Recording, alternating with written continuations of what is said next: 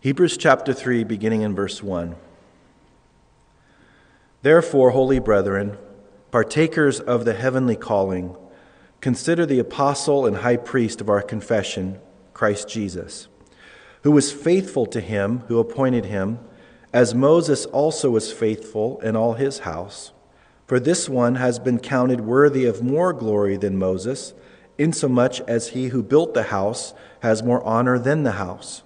For every house is built by someone, but he who built all things is God. And Moses indeed was faithful in all his house as a servant for a testimony of those things which would be spoken afterward. But Christ as a son over his own house, whose house we are, if we hold fast the confidence and the rejoicing of the hope firm to the end. Therefore, as the Holy Spirit says, today if you will hear his voice, do not harden your hearts as in the rebellion, in the day of trial in the wilderness, where your fathers tested me, tried me, and saw my works 40 years. Therefore I was angry with that generation and said, they always go astray in their heart, and they have not known my ways. So I swore in my wrath, they shall not enter my rest. Beware, brethren, lest there be in any of you an evil heart of unbelief in departing from the living God. But exhort one another daily, while it is called today, lest any of you be hardened through the deceitfulness of sin. For we have become partakers of Christ if we hold the beginning of our confidence steadfast to the end. While it is said, today, if you will hear his voice, do not harden your hearts as in the rebellion. For who, having heard, rebelled? Indeed, was it not all who came out of Egypt, led by Moses? Now with whom was he angry 40 years? Was it not those who sinned, whose corpses fell in the wilderness? And to whom did he swear that they would not enter his rest, but to those who did not obey? So we see that they could not enter in because of unbelief. Let's pray together. Lord, we thank you for the supremacy and the preeminence of your word in our lives. We yield our hearts to it now. We pray that your Spirit would be our teacher this morning. We pray that he would help us to make application of this passage. There's so many different ways you could apply this to us. And Lord, we yield our hearts, Lord. We don't want to just go through religious exercise.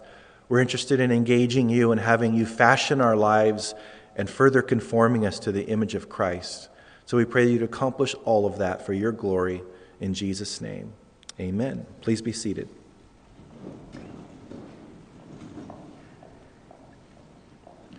As we've been looking at, these Jewish believers were being tempted to go back to Judaism and leave their relationship with Christ and go back to the law of Moses in a way, in a futile effort to become justified before God. And all of this because of persecution. Likely they were being influenced by those that were teaching false doctrine and encouraging them to potentially venerate and worship angels and all those things that were very popular in that time. And so they were contemplating going back. And so as we've seen, this theme of Jesus is better has been pervasive through the book so far, and it's going to continue all the way through to the end of the book. And we've seen that Jesus is a better revelation. He's better than the prophets. He's better than angels. He's better than anything that these Jewish believers were tempted to go back to. And that's what the writer is driving home. But it's more important than that. It's a matter of engaging the Lord in a relationship in a way that honors him with their faith. And so with them being tempted to go back, they were thinking that they were going to escape something, namely persecution. But as we saw in the last chapter, that the writer wants them to understand, if you go back to Judaism and you forfeit what you have, you're not escaping anything. You actually escape something if you remain where you're at. If you remain in your relationship that you have with Christ, you're escaping God's discipline and worse. And so he's trying to use great clarity. He's trying to use great bluntness, really, just to be able to, like holding a child's face with your hands and speaking right into their face and just saying, I'm telling you something, you can't miss this. And that's what he's doing by the Spirit. He's called this salvation so great a salvation. And he said, how can we escape if we neglect that? And that's what they were doing. They were drifting. These believers were drifting, and these believers were neglecting their salvation. They weren't being good stewards of what they had been entrusted with. And so last week we saw him talk about how Jesus is better because he became human. In the first chapter we saw that Jesus is better because he's God. He's divine. He's better than the prophets and angels. But last week, we needed to see that Jesus is better because he became human. Why did he become human? He became human to suffer and die, as we saw. And all that God wanted to do for us needed and necessitated Jesus to come and suffer and die. But he couldn't come and suffer and die unless he became human. And so that was the point that we saw. And so because of that, we don't have to deal with the fear of death as believers. He's taken the sting out of death. Oh, yes, it's an enemy, but it's a defeated enemy for us. And so now death, God uses death as a butler to usher us into heaven. And so it's not a enemy that has been undefeated. He's been defeated in our lives. If you don't know the Lord, and you're here this morning, you don't know the Lord, death is a very real enemy to you. And that's why Jesus wants to save you today. Today is the day of salvation. So you need to turn to him. We also saw that Jesus, because he became human, is our high priest. So he had to suffer and die to pay our sin debt and be the propitiation, as we saw, the satisfying payment for the wrath that we deserved. But also he had to come to this earth and become a human so that he could be the high priest to which we can relate, to whom we can relate, because he has gone through everything that we go through and more. So when we cry out to him and we give, our deepest, concerns over to him, and we pour out our hearts and express to him what's going on in our lives, he is someone that can relate. He learned discipline, as we'll see later on in the book, through the things that he suffered. And so because of that, we can relate to him. He can relate to us in a unique way. He is our faithful high priest, a theme that he's going to continue expounding on in the coming chapters with great detail. But this week in chapter 3, he's going to deal with something a little bit different. And really the chapter, we need to know that it divides in two parts. Verses 1 through 6 speak of Jesus being better than Moses. So he's better than the prophets, he's better than angels, but now he's going to focus on in verses 1 through 6 that Jesus is better than Moses. Now, you may think in the Jewish mind that Abraham would be the preeminent person, and he was in many ways because God used him to begin the race. But when you talk to a Jewish person about what they are kind of known for and how they are great as a people, so many of them, both then and today, will tell you God gave the law of Moses to Moses for the human race.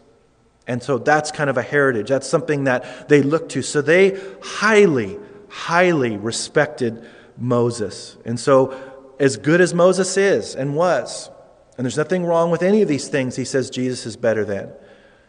But he doesn't even compare to the Lord Jesus. And in verses 7 through 19, after that, he's going to provide a very clear, distinct, potent warning regarding hardening our hearts through unbelief. So we have a lot to cover. Let's start in verse 1. He says, "Therefore, holy brethren, partakers of the heavenly calling." Again, these are believers. He calls them holy brethren. You don't call them believers holy by any stretch. And they're also partakers of the heavenly calling. They've already partaken of that calling. "Consider the apostle and high priest of our confession, Christ Jesus." Excuse me.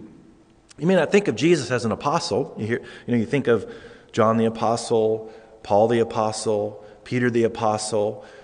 Actually, Timothy was called an apostle, and Silas. But you don't think of Jesus being called an apostle, but he was. And very uniquely, of course, on a totally different level than the other apostles. The word apostle is the word that means one who is sent, one that carries a message. And it speaks of someone that's like an ambassador that brings a message from a faraway country. And so all the apostles were sent out to preach the gospel. Jesus was sent out to accomplish redemption, to finish that work. And he did, because on the cross he said, it is finished. So he is an apostle and high priest, and that's what he's been speaking about, that he's our high priest of our confession, Christ Jesus. Verse 2, who was faithful to him. Who? Jesus was faithful to him. Who's the him? The Father. Who was faithful to the Father, who appointed him, that is Jesus, as Moses also was faithful in all his house. We're told that Jesus was faithful and that Moses was faithful. We see there, right there in the verse. Moses was faithful in all his house. And so he's comparing the two. Notice he uses the repeating word faithful twice in the verse. He's comparing them. He's saying Moses was faithful, the Lord Jesus was faithful. Again, he's not criticizing Moses. Moses should be respected, but he's no Jesus. He's not the Son. He's not God in human flesh.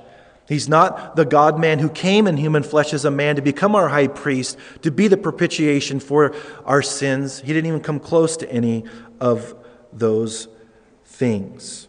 But notice the writer gets to Jesus' superiority there in verses 3 through 6. He says, for this one, that is Jesus, has been counted worthy, notice, more glory than Moses. How? Insomuch as he who built the house has more honor than the house.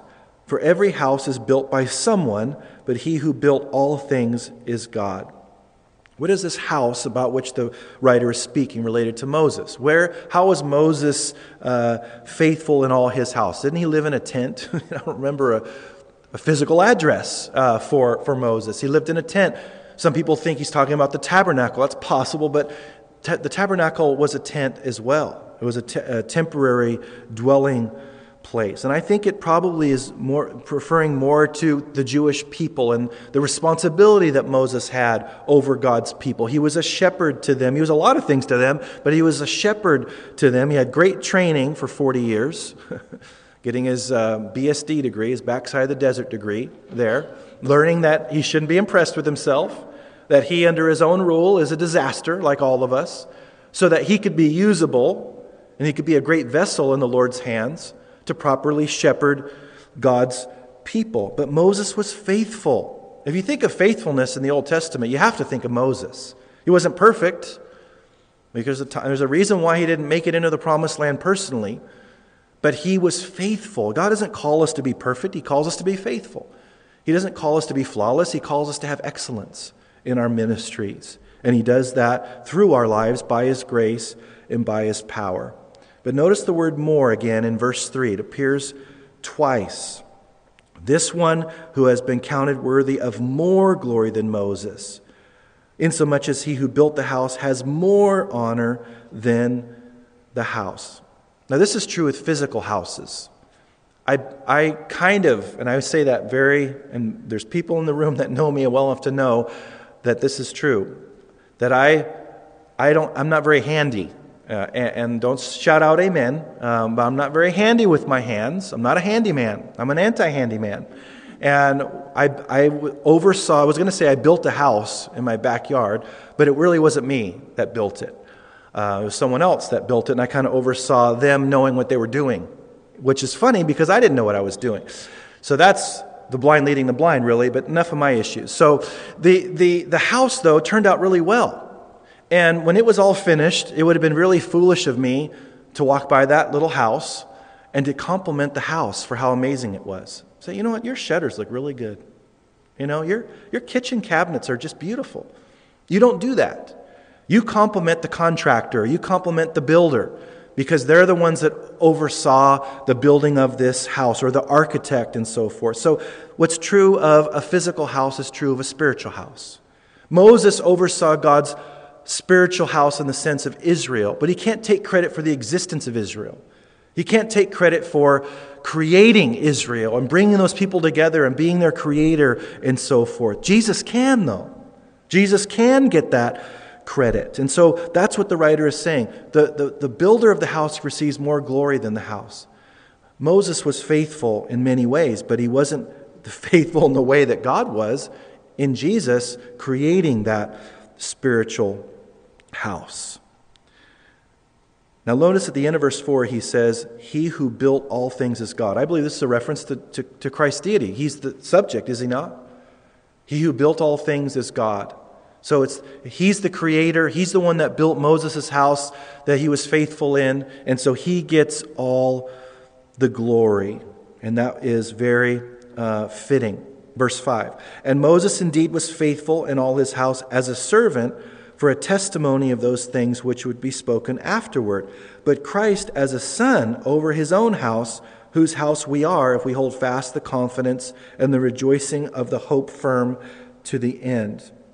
And notice in verse 5, Moses was faithful in. Notice the preposition in all his house. And notice as a servant. Okay, that's totally different than what Jesus is in the middle of in verse 6, when the writer uses a different preposition. He uses the word over, so that Christ, the Son, as a son, was over all his, notice, own house. Jesus possessed the house. Moses was a manager. Moses oversaw things, but it wasn't his house. It was Jesus' house. Moses was faithful in it. Jesus was faithful over it. So Jesus is better. And then we see this great encouragement at the end of verse 6 where it says, if we hold fast the confidence and the rejoicing of the hope firm to the end. Because he says we are his house. Because Jesus said, I will build my church. He's building. He's building a house. He's building a spiritual house. And we are that house. We are the church. He's the captain of our salvation. He's the author and finisher or perfecter of our faith. He's going to get to that later in the book. So he's the one that oversees our spiritual development there. But we have to hold fast our confidence to the end. There is a perseverance of the saints. We need to persevere. We need to persevere all the way firm to the end. It's one thing to start something that's entirely different, another thing to finish something. And they were called to finish their walk with the Lord. To finish. He's going to talk later in chapter 12 of finishing the race with the imagery of a marathon. To finish. A lot of people start races. Not a lot of people finish races.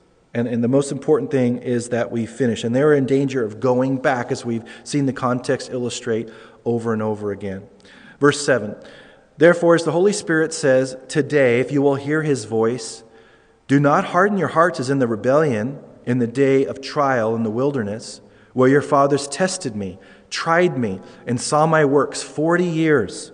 Therefore I was angry with that generation and said, they always go astray in their heart, and they have not known my ways. So I swore in my wrath, they shall not enter my rest. The writer here is quoting Psalm 95. And this part of Psalm 95 begins with referencing one of the major occurrences of Israel rebelling in the wilderness. And it's when they were at Meribah, and the word Meribah means rebellion. That's what the word means. And they're at Meribah and they wanted water. And they complained against the Lord. And what that complaint did is it revealed something. What did it reveal? It revealed their disbelief and their lack of trust in the Lord. I mean, think about it. If you're a parent and you have children, obviously when you have a track record of providing for them, it hurts you and can even anger you if they don't trust that you will take care of their needs when you have a track record of doing so. And that's what the Lord had with them. He had a great track record. Deliverance from Egypt. I mean, just that alone. Crossing the Red Sea. All these things. Providing for them manna and these different things so far. They needed to see that faithfulness, and it was supposed to produce something in their lives. But they were being bad stewards of what God had demonstrated in their lives. And so here, this psalm is focusing on that, but it's really also a more broad commentary on their general condition in the wilderness for those 40 years, and beginning, when they sent out the spies and so forth, all the way through there was complaining at different times. And so because of that, he says at the end of verse 11, they shall not enter my rest. And I want to look at this morning the background of what verses 7 through 11 are speaking to. I want us to see it for our own eyes. It kind of helps us to be able to see the kind of put meat on the bone, so to speak, or the humanity that was involved in this whole account of them not believing the Lord and them hardening their heart and them rejecting the Lord, really, in their disbelief and their unbelief in their heart. So I want us to hold our place in Hebrews 3 and turn with me to Numbers chapter 13.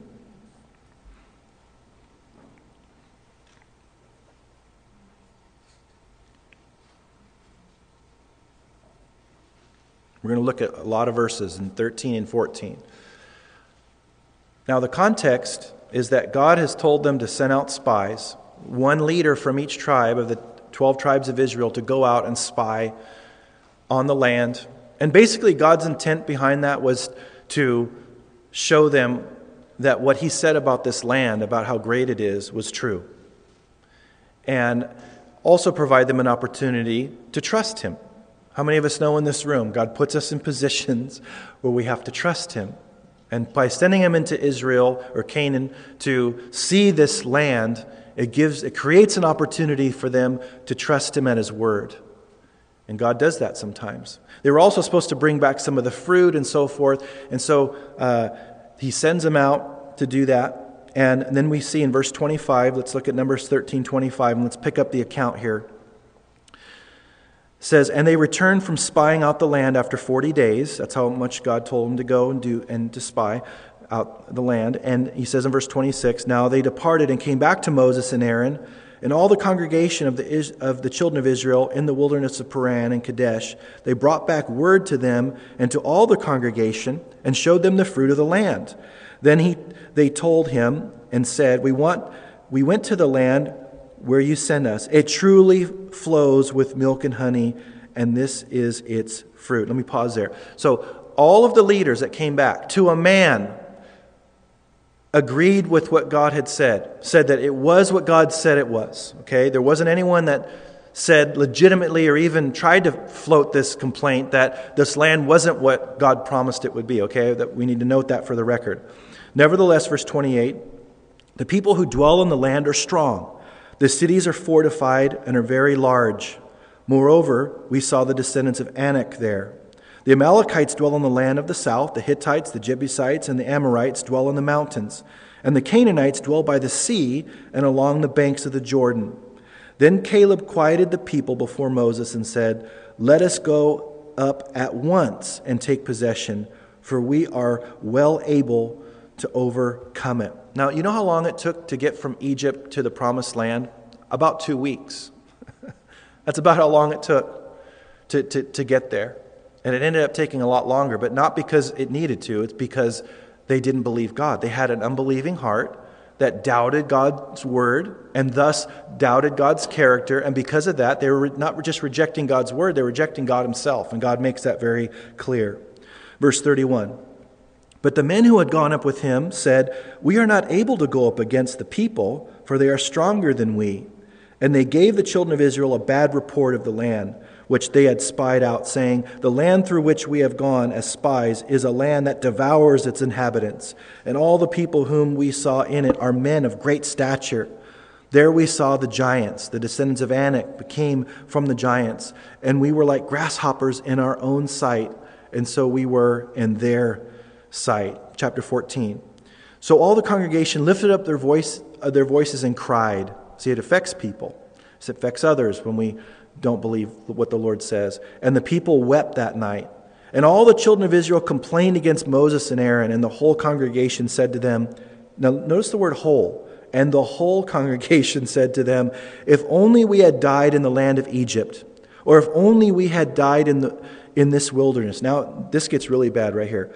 Why has the Lord brought us to this land to fall by the sword, that our wives and children should become victims? Would it not be better for us to return to Egypt? So they said to one another, let us select a leader and return to Egypt. Then Moses and Aaron fell on their faces, I bet they did, before all the assembly of the congregation of the children of Israel. But Joshua the son of Nun and Caleb the son of Jephunneh, who were among those who had spied out the land, tore their clothes. And they spoke to all the congregation of the children of Israel, saying, the land we passed through to spy out is an exceedingly good land. If the Lord delights in us, then he will bring us into this land and give it to us, a land which flows with milk and honey. Only do not rebel against the Lord, nor fear the people of the land, for they are our bread. Their protection has departed from them, and the Lord is with us. Do not fear them." And all the congregation said to stone them with stones. Now the glory of the Lord appeared in the tabernacle of meeting before all the children of Israel. Then the Lord said to Moses, "How long will these people reject," notice, "me?" So rejecting what God says, doubting what his word says, is not just in a theoretical exercise. We're rejecting God himself when we reject his word. "And how long will they not believe me with all the signs which I have performed among them? I will strike them with the pestilence and disinherit them, and I will make of you a nation greater and mightier than they." Now Moses intercedes for them, and God hears his intercession. And so I want us to skip down to verse 20. This is how God responds to that intercession. Then the Lord said, "I have pardoned according to your word. But truly as I live, all the earth shall be filled with the glory of the Lord, because all these men who have seen my glory and the signs which I did in Egypt and in the wilderness, and have put me to the test now, these 10 times, and have not heeded my voice. They certainly shall not see the land of which I spoke to their fathers, nor shall any of those who reject me see it. But my servant Caleb, because he has a different spirit in him, and has followed me fully, I will bring into the land where he went, and his descendants shall inherit it. Now the Amalekites and the Canaanites dwell in the valley. Tomorrow turn and move out into the wilderness by the way of the Red Sea." And the Lord spoke to Moses and Aaron, saying, "How long shall I bear with this evil congregation who complain against me? I have heard the complaints which the children of Israel make against me.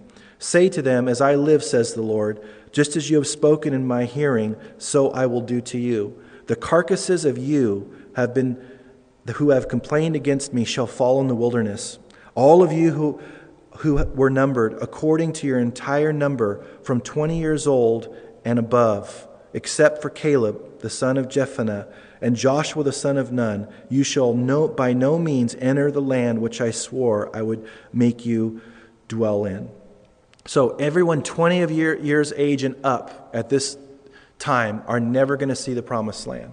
Only those that are age 19 and under. And then he says in verse 31, "But your little ones, whom you said would be victims, I will bring in, and they shall know the land which you have despised.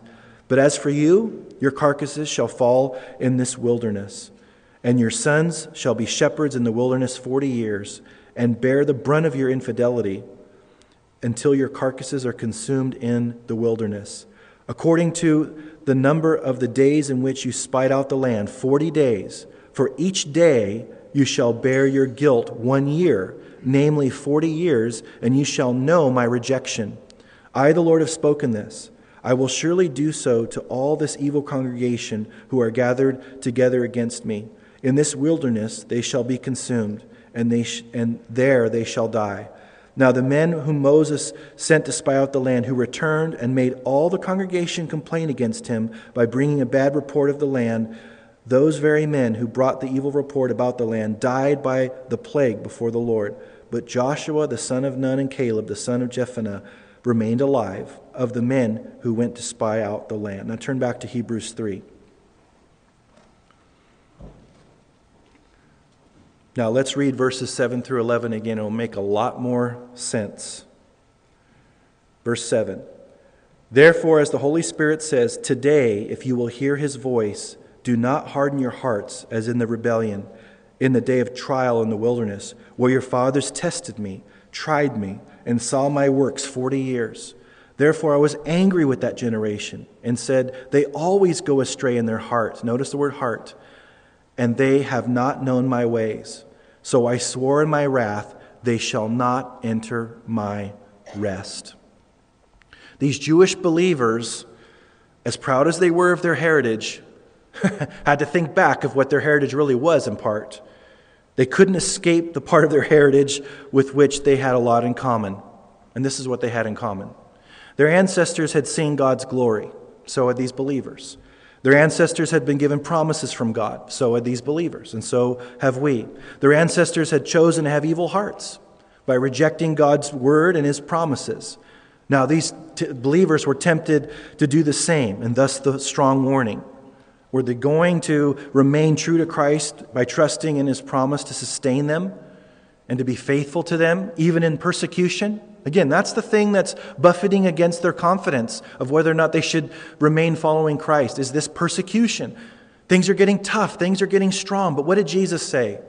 In this life you will face tribulation, but be of good cheer. I have overcome the world. And he said when they drag you before courts and before kings and you don't know what to say, the Holy Spirit will give you what you ought to say. God already said through Jesus that he would be faithful to us when we go through persecution. These believers were not new believers. He already is going to tell them, or he's already told them, and we'll see this in the coming chapters, that we should move on from the elementary truths of baptisms and resurrection and all these things. And he says, you should be teachers by now. These aren't new Christians. These are Christians that have walked with Christ for a while. They've seen the glory of God. They've seen their lives changed. They've seen all these things, and they know all about Jesus' teaching that he would sustain them during persecution. And his word meant something as far as God was concerned. When he said, I will withhold you and I will strengthen you, I'll never leave you nor forsake you, I will be there for you no matter what happens in your life, he meant it. And they had the choice whether or not they were going to believe him or not believe him. They were going the direction of not believing him and denying him. And they need to know, and we need to know, that doing so is very dangerous and brings forth God's discipline in our lives. So he says, don't be like your ancestors. You've been given the Holy Spirit that lives inside of you, unlike your ancestors. You're a part of a new covenant, which he's going to talk about. Unlike your ancestors who had the old covenant. There's so many things about concerning Jesus being better that actually gives them such an advantage over their ancestors, and God had a standard for their ancestors that they weren't meeting. Very, very serious. And that's why he gives the warning in verse 12. Beware, brethren, lest there be in any of you an evil heart of unbelief in departing from the living God. This is the second major warning in the book, and there's 5 of them in the book. There's 5 major warnings. This is the second one. There's a lot at stake. He's going to get into more of that later on in the book. But there's a lot at stake, and this wilderness experience of their ancestors and them not believing what God said and not honoring what God said, even though they had this incredible track record with God, and he had an incredible track record with them, it was great consequences for them to not believe his word. And so theirs was a physical death, but they're risking something so much greater. The bare minimum is that they wouldn't enter into God's rest. For the Jews, that was talking about the land of Canaan, entering into God's rest. And we'll get into that, Lord willing, more extensively next week. But for the Christian, God's rest means something entirely different, which again we'll get into next week. Now the Lord provides some practical help in verse 13. Look with me there. He says, but exhort one another daily, while it is called today, lest any of you be hardened through the deceitfulness of sin. Now, I don't know if you noticed, but there have been 2 repeating words all through this passage. The word hear, H-E-A-R, and the word today. Here is listed in verse 7, verse 15 and 16. Actually, 16, it's the word heard, but it's the same idea. And then today, the word today is listed in verse 7, 13, and verse 15. And what God was saying to his people in the Old Testament and these believers and to us today is this. God is speaking on any given day. That's why he uses the word while it is called today, because any day that we find ourselves in, it could be called today. And he's saying on any given day, God is speaking to us to trust his word, to take him at his word, to have faith in him, to not harden our hearts in unbelief. And so he's always speaking through his word. He's speaking through his Holy Spirit. So there's not one day, let's say I end up on, February 22nd.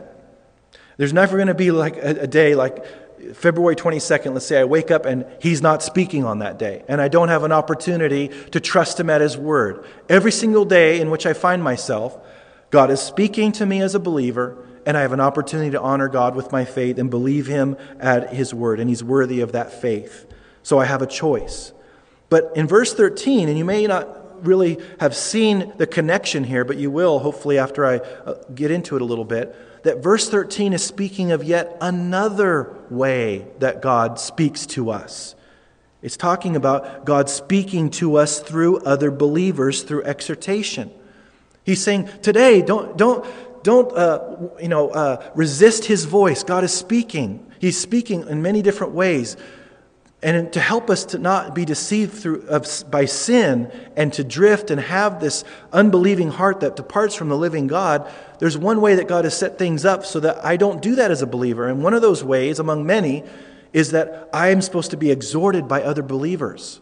That's hearing His voice today, to believe Him, to trust His word, and to honor Him with our faith. What is exhortation? Exhortation it's the Greek word means to stir up. And it literally is an encouragement that I can obey God's word. Sometimes we think exhortation is being busted. Someone has the spiritual gift of busting, where they go around the body of Christ citing penal code, 1 Timothy whatever, or this book or whatever, and you are in violation, and there's an infraction going on, and you are busted, and that's not the Spirit. We went through this when we went through the spiritual gifts. The gift of exhortation is someone that has the gift to do that, even though we're all supposed to do it. But no matter if we have the gift or not, when we do it, it's supposed to build up. And just busting people doesn't build up. And there's an encouragement aspect to it. It's not only you're not obeying God's word, it's you can obey God's word. And I'm here to help you obey God's word. And all of heaven's resources are available to you to obey God's word. It's an encouragement. When someone, quote unquote, exhorts you, if you don't walk away encouraged that you can obey God's word, you weren't exhorted by the Holy Spirit. And they may have that gift, or they may have obeyed the Lord in trying to exhort you, but it's not having its full effect unless you're encouraged. And so that's important for us to see. What's important for us to know, though, from the verse, is that we have to be able to receive exhortation, and we have to be willing to give it. And we have to be around believers enough to be able to participate in those transactions. Because it says daily, doesn't it? Did you see that in the verse? Daily. So that means that we have to be around believers enough to have that happen. So I have to be willing to be exhorted. It's easy to forget that people pay a price to tell us things that are difficult. It happens to me all the time as a pastor. It's hard every single time I tell someone something they need to hear. And there's this deceitfulness of sin, because sin deceives us in so many ways. We don't even have time to get into all the ways that sin deceives. But because of the power of its deception, we need outside people to have the freedom to speak into our lives. Can you be exhorted? Can someone say something that's difficult for you to hear about yourself in a Spirit-directed way? I hope so. And can you give it in a Spirit-directed way that's loving? Are you willing to, or do you care more about what they think about you than to care about what their spiritual growth looks like? God's called us to do both, and He's called us to do it frequently. As I said before, and it's been said many times by others, this is one of the most disobeyed verses in the New Testament. We're not willing to be exhorted, and we're not willing to exhort, and we're not willing to be around people enough to have the opportunity for that. And so it's a great protection mechanism that God has placed within the body of Christ to protect us from deception. I have senior pastors and other godly men in my life that have the freedom to ask very direct questions and be able to say, hey, come on, knucklehead, I don't want to give you a Zerbert or whatever it's called, but what's going on here? And they have the freedom to do that. It's wise for us to do that because we all have blinders. We all don't see things. And we should be the most inviting person that the body of Christ has ever seen related to being exhorted. We should wholeheartedly not just receive it, but welcome it and ask for it to be corrected. And if my heart is a heart that is resisting correction and resisting people properly exhorting us, that's a warning sign for us that we are on the road to being hardened and possibly rejecting God's word or Him or whatever it is, on a bad path towards not being where God wants us to be. We have to be very welcoming and be willing to be exhorted on anything that people bring before us. It may not even, in our own times of prayer subsequent to that time, we may see that maybe they weren't correct, but we have to appreciate they took the chance to say something in an appropriate way. So all of us need it. It's very important. Verse 14. For we have become partakers of Christ if, there's the second time if has appeared, if we hold the beginning of our confidence steadfast to the end. While it is said, today, there's our word again, today, if you will hear, there's our another word again, repeating word, his voice, do not harden your hearts as in the rebellion. For who, having heard, rebelled? Indeed, was it not all who came out of Egypt, led by Moses? And I think the idea here is the majority doesn't determine what truth is. You know, in Jerusalem and in other places, at the very beginning, there was a lot of Jews becoming Christians. But over time, of course, as those Christians grew, let's say that these Jewish believers were not around larger groups of Jewish believers, and they're around non-Jewish, they're around Jewish people that weren't Christians. And it can kind of seem that they're getting outnumbered and kind of the majority rules in terms of what's truth and what's right and so forth. The whole point of this is it was everybody that was wrong. Numbers don't determine what's right and wrong. The whole world could be wrong. But God and His Word are right. And He says, now with whom was He angry 40 years? It was all of them. Was it not with those who sinned, whose corpses fell in the wilderness? And to whom did He swear that they would not enter His rest, that is the promised land, but to those who did not obey? So we see that they could not enter in because of unbelief. When they reached the promised land, under Joshua was nearly 100 years old.